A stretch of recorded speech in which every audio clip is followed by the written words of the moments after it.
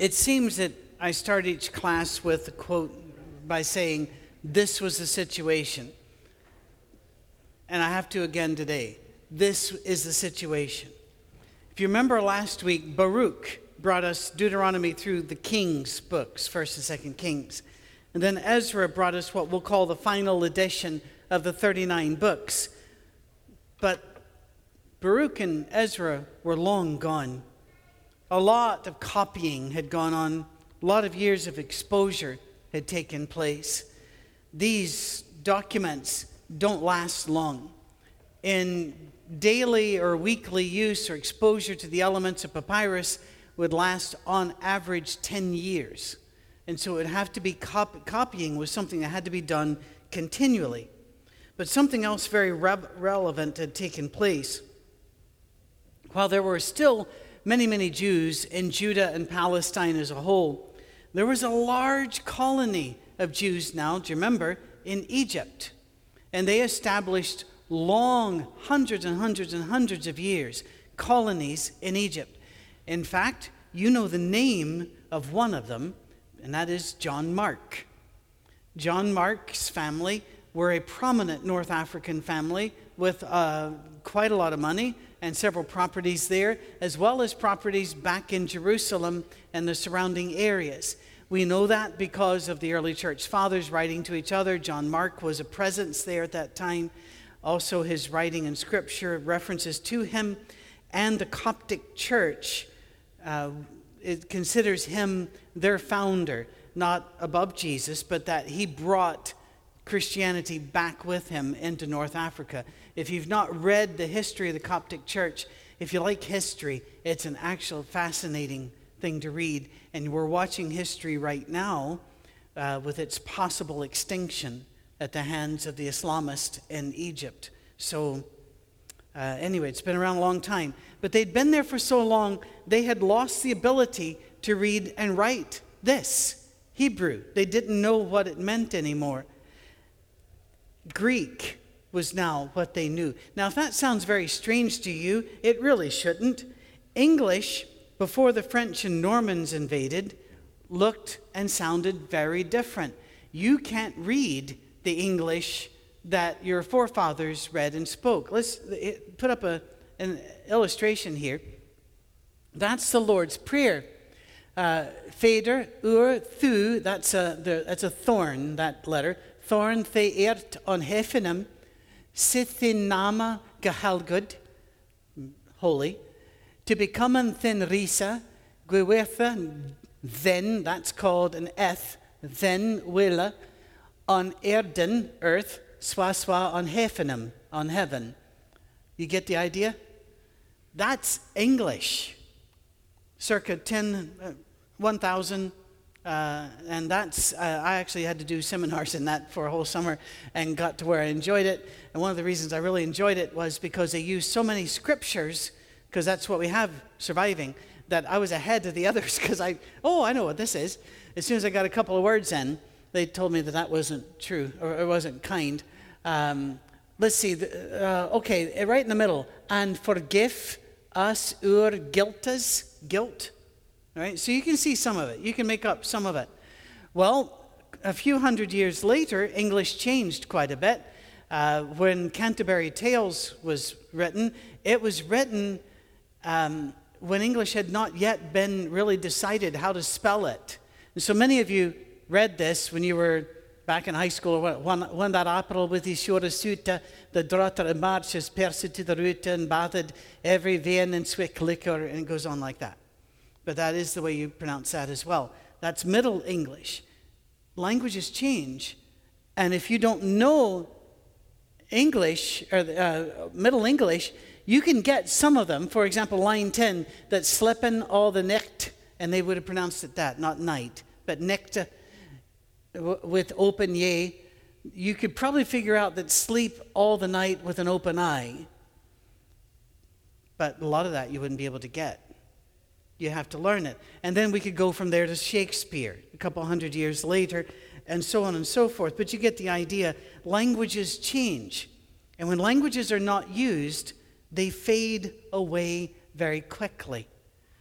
The language of the Highlands of Scotland is Gaelic, and it is not English with an accent. It has no relationship to English at all. For me to say, I'm going to work, Hamiadol Okoper. If I'm going fishing, Hamiadol Ieskik. If I'm tired, Hamiskianju. If it's raining, there are several different ways to do it, but basically the way we say it is Ha'antushka onanla. There's water in the day. And it is an entirely different language. We lost that language somewhat. There are only 80,000 native speakers of Gaelic in the world right now. One of the reasons was England for almost 100 years made it a punishment to speak it or teach it to your children. So what happened was the language got lost. Well, today there's even a college in Scotland, Sarmorostig, that teaches all of the classes in Gaelic. It's on the Isle of Skye, my home. And Gaelic there's Gaelic radio. You can listen to it. You can go online, it's free, to BBC Alba, A-L-B-A. It's pronounced like it has 3 syllables, Alba, but it only has 2. A-L-B-A is the old Gaelic name for Scotland, Alba. So you go to BBC Alba, and you can listen to Gaelic radio. We have Gaelic radio, we have Gaelic TV, and yet Gaelic is still not taken hold because the children learn Gaelic in school, but when they go to the playground, they play in English. Gaelic lost its roots, and English took over. Well, Hebrew lost. Greek took over. And so the Septuagint was made. We can go to the next slide now. The making of the Septuagint is bound up in a lot of legends, and we're not sure of all of our details about it. It is said that Ptolemy II, the king of Egypt, wanted the Jews to have a copy of their Holy Scriptures so that they could read it, and also for the Great Library at Alexandria. The Great Library at Alexandria is one of the most tragic losses in all of history. It's according to who you read. There are a lot of different tales. It seems that there wasn't one fire, but several fires at Alexandria Library. At least 2 of them intentional. One of them by Muslims that wanted to destroy all the literature and said it was not holy. I think there's enough evidence to say one of the fires was set by some Christians as well. And then another one that I don't know anybody that can be blamed for. But this was the largest repository of ancient documents ever, and it was lost. Gone. And you can't get those things back. It's only copies of them. But he wanted their scriptures in there, so he ordered 6. This is the legend. You can't even call this history. 6 scholars from each of the 12 tribes. That would make 72. That's also one of your clues that this is a legend. At this stage, it would have been hard to find 6 scholars from each of the 12 tribes because 10 of the tribes had basically already disappeared and weren't available anymore. But this is where it gets its name, the 70, the scholars, even though it was 72, the Septuagint. So they got the scriptures bequeathed to them by God through Baruch and Ezra. They translated them into Greek. We'll talk a little bit more about that, how that may have happened. A couple things first. They just called them the scriptures. It wasn't called the Septuagint for another 700 years. And that's when Augustine, most of you would call him Augustine because he has an E on the end of his name, but he would have pronounced it Augustine of Hippo, an early Christian doctor of the faith, wrote and referred to this as the Septuagint, the production of the 70 scholars. Until that time, it was just Greek scholars. Now, the biggest legend, entirely without merit, is that Ptolemy II put each of these scholars in a separate tent and gave them a certain amount of time to write down exactly all of the words of Moses from memory. And then he collected all of the different parchments, and they all agreed 100%. This is a legend. This did not happen. And yet you know why people tell stories like this, right? Because we tell stories like that. That this is all received perfect in every form until you go back and take a look and go, oh, Maybe not. The truth is the translation process continued for centuries. These guys did not live to see the end of the translations. Neither did the next generation. It took a long time. The books of Moses were translated several times during this, as were other Hebrew scriptures. I put in eBlast, if you read eBlast. We've always had different versions of scripture. I've had people say, why do we need another version? Well, because some people don't speak your language. They speak it in a different way. One of these days we might have an emoticon Bible, God save us. LOL. I have never used an emoticon or written down LOL. One of the reasons is I rarely LOL. Another reason is I'm a man. Anyway, some of the books that we have use Hebrew idioms. Now, this is the Septuagint as has been received that we have. Some of the books were obviously written by very deeply knowledgeable Hebrew scholars because they use Hebrew idioms, Hebrew place names, and Hebrew names for people. Others were very, very Greek in style, indicating they had a different translator. Have any of you ever flown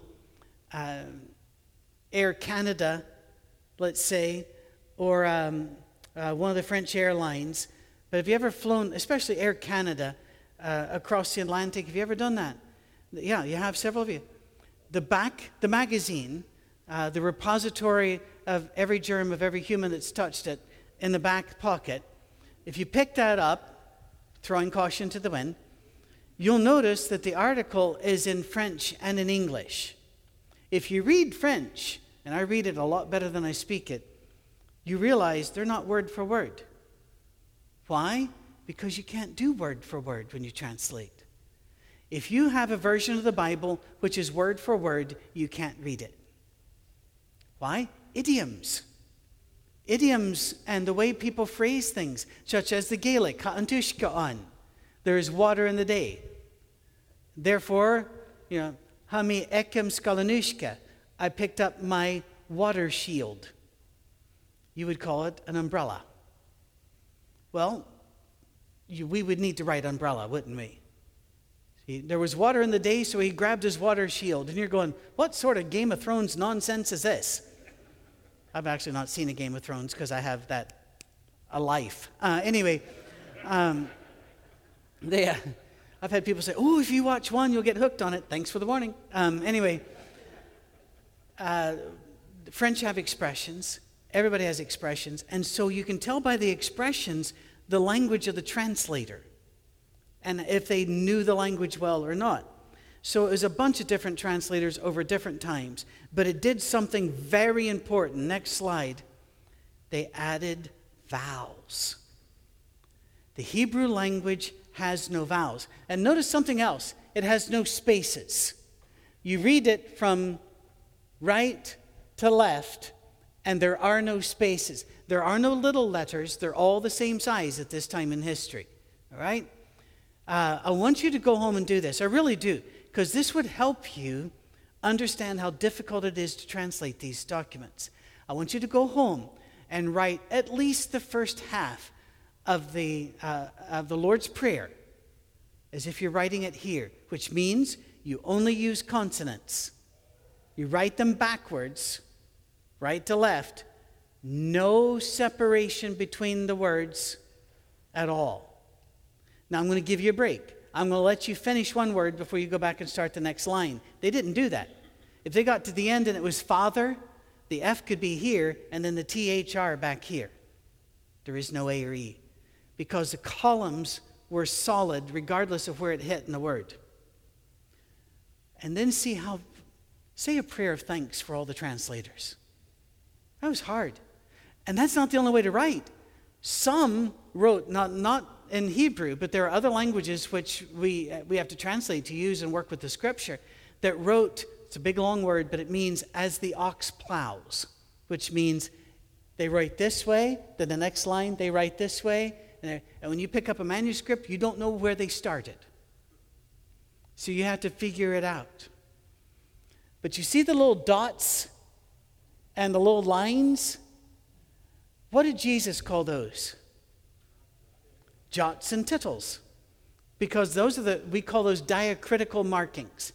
Because when we say jots and tittles, we make fourth graders laugh. So we say diacritical marks. That's vowel sounds, so that you can know how to pronounce it. Now, why'd they have to do that? Because the people had lost how to pronounce the words. Some words never got back. We do not have any idea how to pronounce the name of God. It is 4 consonants. We call that, we even have a word for that, the tetragrammaton. And so we take the word, the vowels from Adonai, and we put those markings around it, and we say Jehovah, but it's not even close. People say Yahweh, that's probably not even close. Nobody knows. We lost the pronunciation. So when you see that in Scripture, you'll not see a diacritical marking around it. But this is how we know how to pronounce Hebrew. Is the Septuagint writers went back in and put vowel sounds, so that the people could learn how to pronounce. If that sounds odd to you, again, let me go back to, English. How do you know that you say night instead of negative? Because you know to ignore the GHT, right? Have you ever seen Dr. Seuss's, he had a poem on it, but you can get t-shirts that say GHOTI, fish. Because in English, GH can be an F sound and so on. And TI can be a sh sound. Television and all the other. And so English has those rules too. And if you didn't know, you would.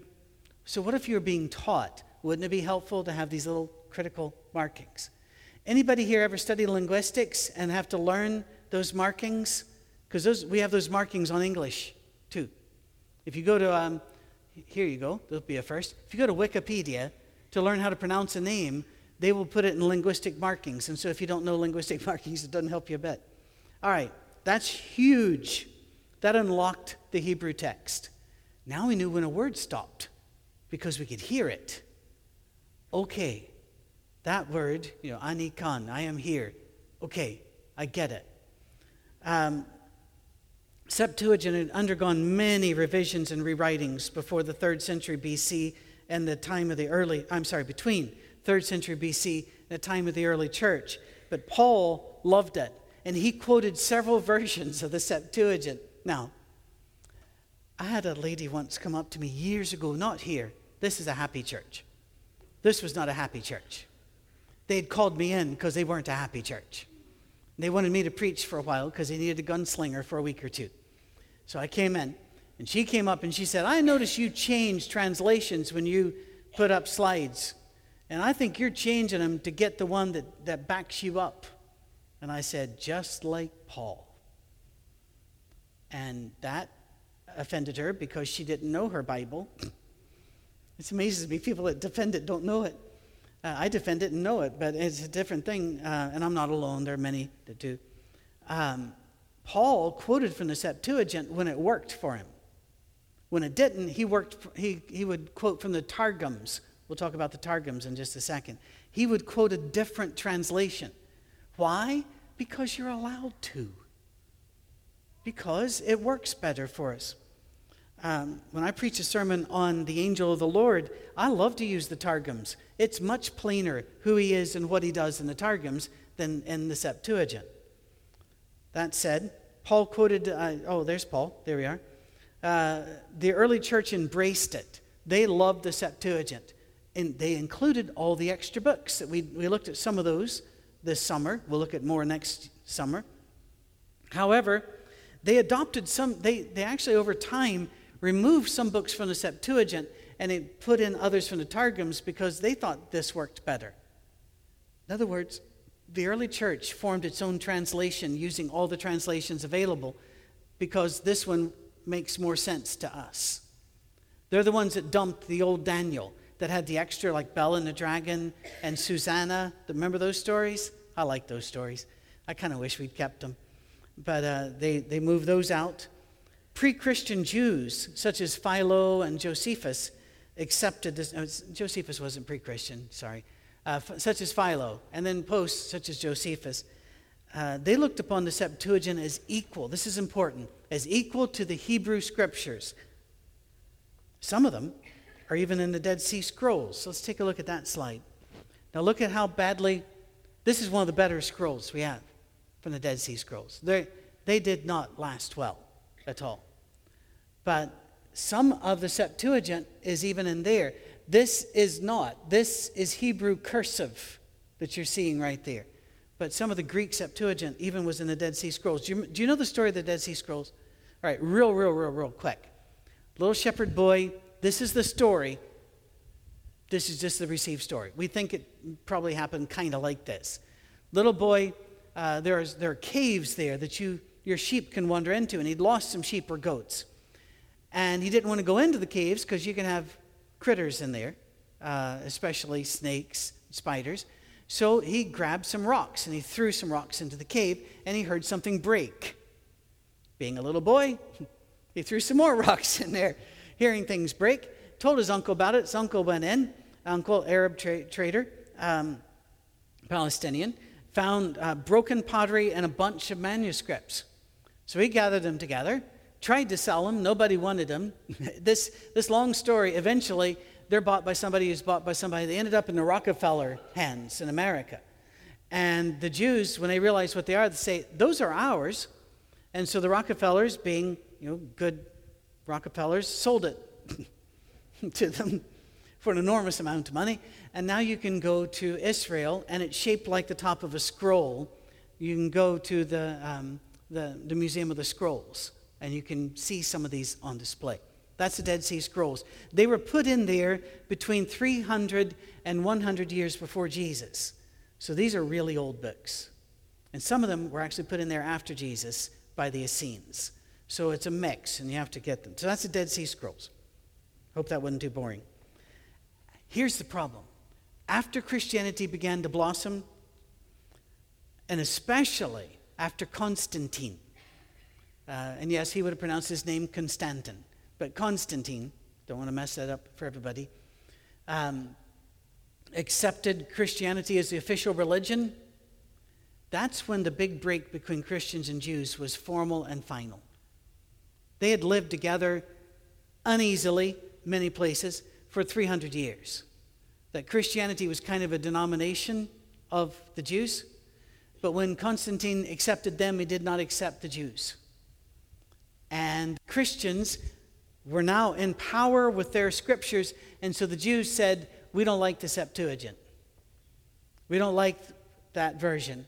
So they went back to their old Hebrew versions and rewrote them over the years, 700 years, until it came out with something called the Masoretic text. All you need to know is that they used Targums, the next slide, Aramaic texts later translated into Hebrew. Do you know Aramaic, the word? Aramaic was a common language of Jesus and his people. It is related to Hebrew, but it's not Hebrew. All right, I'm going to go back to Gaelic. 40 miles separate Scotland and Ireland. All right? And Scotland's Gaelic is different than Irish Gaelic. In Scotland, to say, I am Patrick, I would say, Ha mi Fedrig. If I'm over in Ireland, I would say, Is mi Sir Patrick. It's that much different 40 miles away. If I'm to say hello to you in Scotland, I would say, Kimarahu. How are you doing?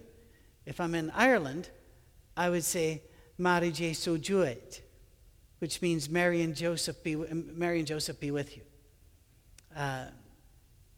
Very different, 40 miles away. But they're considered both Gaelic. Then you go down to Wales, don't get me started. I know, here's my entire knowledge of Welsh Gaelic. Would you like to hear it again? I know nothing. All I know is it's a whole lot of Y's, G's, and L's and W's for no particular need. It is, and they go on for a long time. Sounds like someone's gargling a cat. My opinion, even though it's correct. So Aramaic is very different than Hebrew, but the Aramaic Targums, we don't pay enough attention to them. Fascinating, opens up some scriptures. Well, the Christians had taken in some of those, but not all, and now the Jews were writing their own. Christians noticed this. Their book's important to them, so they're watching the Jews writing, and they're thinking, well, Are ours accurate? So they began to notice the differences between the Targums and the Greek, the Aramaic and the Greek, the Hebrew and the Greek. And they began to embrace new translations and new works. This is in the year 300, saying, let's rewrite these. Let's make them more accurate. That's something about Christians. I got to tell you something, Christians. Feel proud about this. Christians have always examined their scripture. Christians have always questioned it. And you're allowed to. Some of you were raised in churches where you weren't allowed to question anything. Oh, I remember. I once just tried to ask my dad why we didn't celebrate Christmas. If you're a visitor here, we celebrate Christmas. My dad didn't. Just asking him that, he wouldn't talk to me for 6 months. Those of you that think I'm exaggerating, go talk to Cammie. It was, if I called and he picked up the phone, he wouldn't answer. He would just lay it down and walk away, let my mom find it maybe. Because you couldn't question. I'll never forget, I grew up in the 60s and 70s. If you remember, men had longer hair back in that time, right? And now any hair length is common, but back then it used to be everybody long, everybody short, whatever. My dad would often preach out of 1 Corinthians 11, it's a sin for man to have long hair. Completely out of context, doesn't mean what he thinks it meant. But anyway, it was done, people preached it hard. Do you remember those days? Anybody remember those days? All right, woof. There are a couple times I've still had that yelled at me, and I've said, well, as soon as your wife puts a hat on, we'll talk, because that's in the same place. Anyway, I remember asking my mom, I thought my mom would be safe. I said, Mom, if you have a 3-inch hair on top of your head, that's okay. But if the 3-inch hair starts here, that's not okay. And immediately she turned, she said, Bill. And I'm going, no, don't call him. Your son wants to be a hippie. No, but I'm considering running for the woods. And if a commune will take me, maybe I'll do that. People often ask me, why'd you leave home when you were 16? Well, because they kept the door locked till then. There was, let's go to the next slide, Origen. In North Africa, a scholar and a bishop, Origen, who made a comparative version of 6 different texts of Scripture. Did you know by the year, a few hundred years after Jesus, they were already doing that? Saying, in this version, this version, this version. He did it with textual notes on what was added in each one, what was deleted in each one. It was a brilliant piece of work, and tragically, we only have fragments of it today. It wasn't copied. You may hear it called the Hexapla if you start reading. And there were other ones. He did one of 7 versions, one of 8 versions as well. Amazing. But Christians have always examined their scriptures because that's what we're supposed to do. What were the Bereans complimented for? Because they searched the scriptures to see if these things were so. Checking out their book. I find it wonderful, and I've just got to say it again. Christians are often called closed-minded. But do Islamists check out their Quran like we do, our Bible? No. You're not allowed to question. Do atheists question their atheism? You're not allowed to. We question. We ask. I don't know of any religious group or non-religious group that is quite as open-minded as Christians, frankly. And I know that sounds like tooting our own horn, but there it is. I'm amazed by it. This class is proof of it. This class wasn't how we got our Bible day one. God gave it to us, shut up, read it, believe it. Class dismissed. Although you may have wanted it that way. While all this was going on, Origen and the like, Christians were writing too. And some of the writings would become scripture. Take a look at what Luke said, for example. Many have undertaken to draw up an account of the things that have been fulfilled among us. Many are writing about this. Just as they were handed down to us by those who from the first were eyewitnesses and servants of the word. Was Luke an eyewitness and servant of Jesus? No. He was writing from eyewitnesses who were. Just as they handed it down to somebody else. That if you read that carefully, he's at the third level. Eyewitnesses handed it off to those who are writing, and now he is gathering those accounts. See that? Many have undertaken the account as it was handed down to us by those who are eyewitnesses. With this in mind, I myself have carefully investigated everything from the beginning. I too decided to write an orderly account for you. Another one. If you would like to know, and I've thought about, I may do a class on this, how reliable Luke was. The answer is incredibly reliable. But rather than just say that, there's a book written by one of the world's top mathematicians. His name is John C. Lennox, Lennox. Brilliant mind. And yet, when he writes books, people who aren't brilliant minds like me can get it. You would enjoy John C. Lennox. He wrote a book recently, I think it's his latest book, called Gunning for God, How the Atheist Got It Wrong. And he has a chapter in there about Luke and what even atheist historians have to say about Luke. Gunning for God. By the way, once you start reading Lennox, you'll get the others too, because he's just an amazing writer. Some people believe that one of the sources he used is what scholars today call Q. Have you heard of Q? Q comes from the German word for source.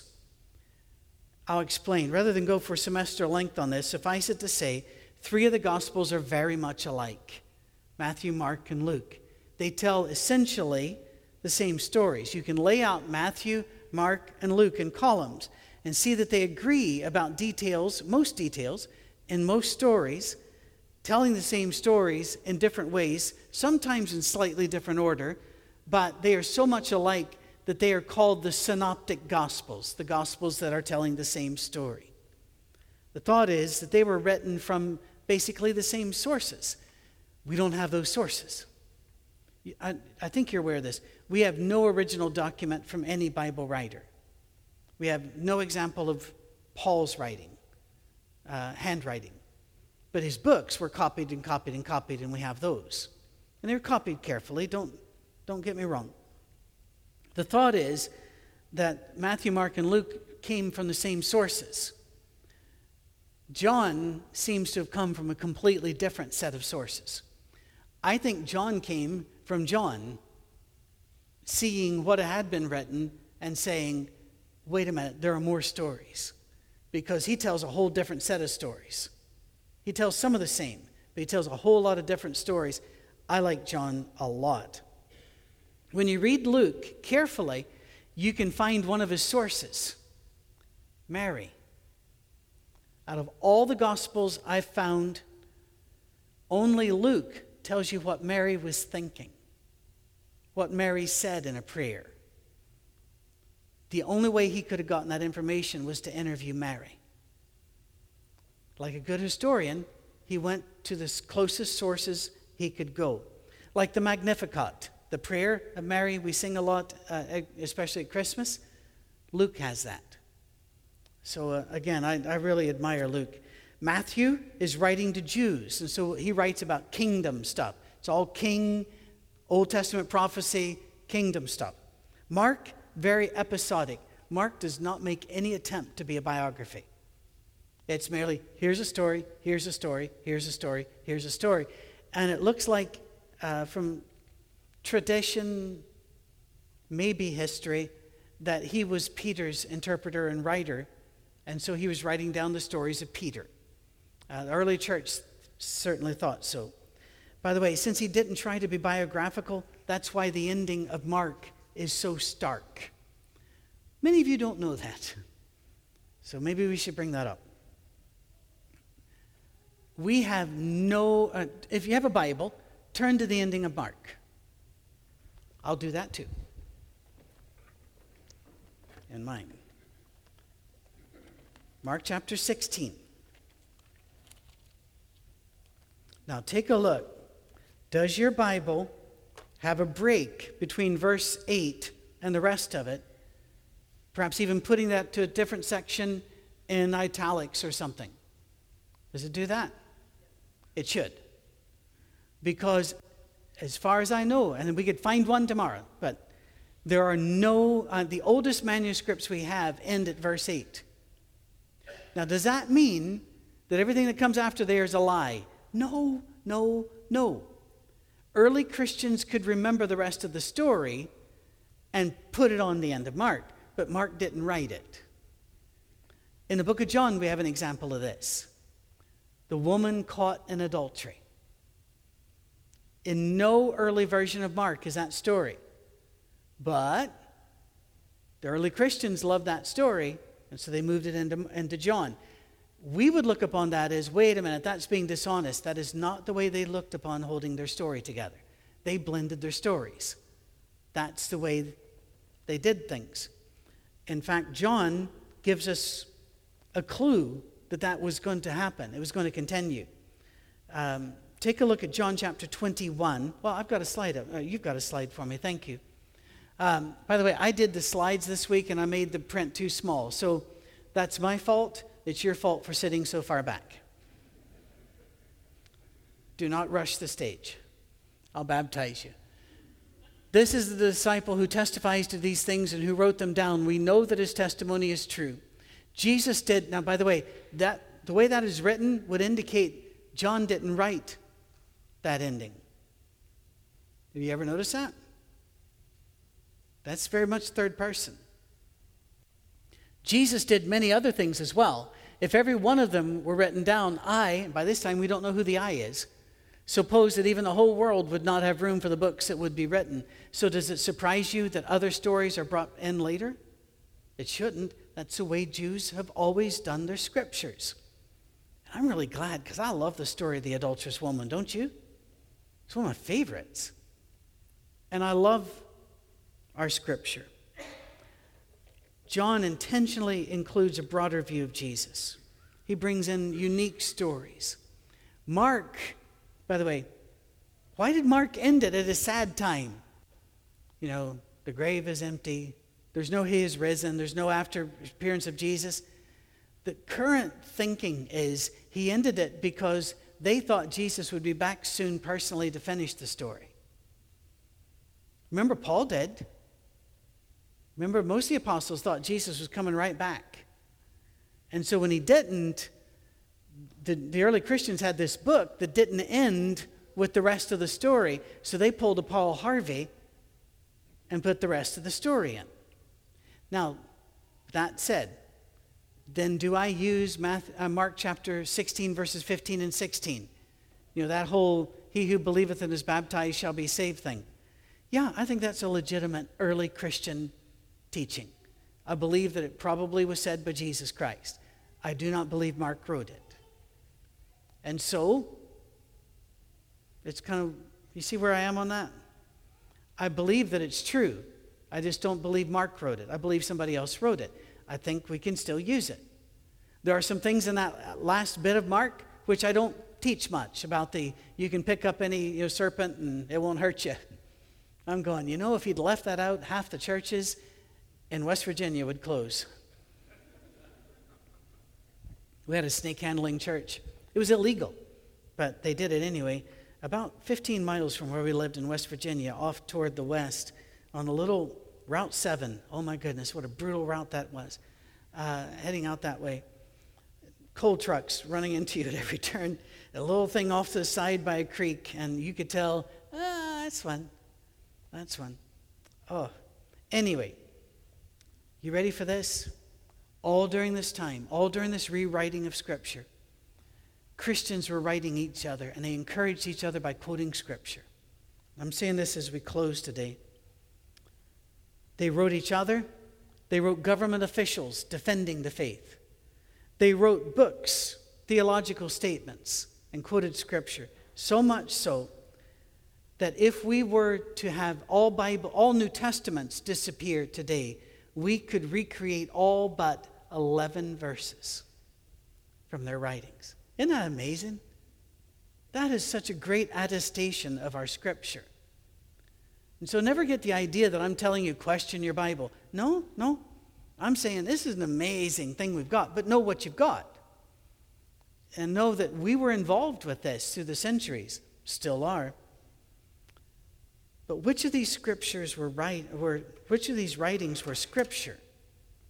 And which were just writings? For example, the Gospel of Peter, the Shepherd of Hermas, Gospel of Barnabas, or the Epistle of Barnabas. Which one of these are writings and which one are scripture? Now that comes from the Jews. The Jews had scripture, which to them meant the Torah. Genesis, Exodus, Leviticus, Numbers, Deuteronomy.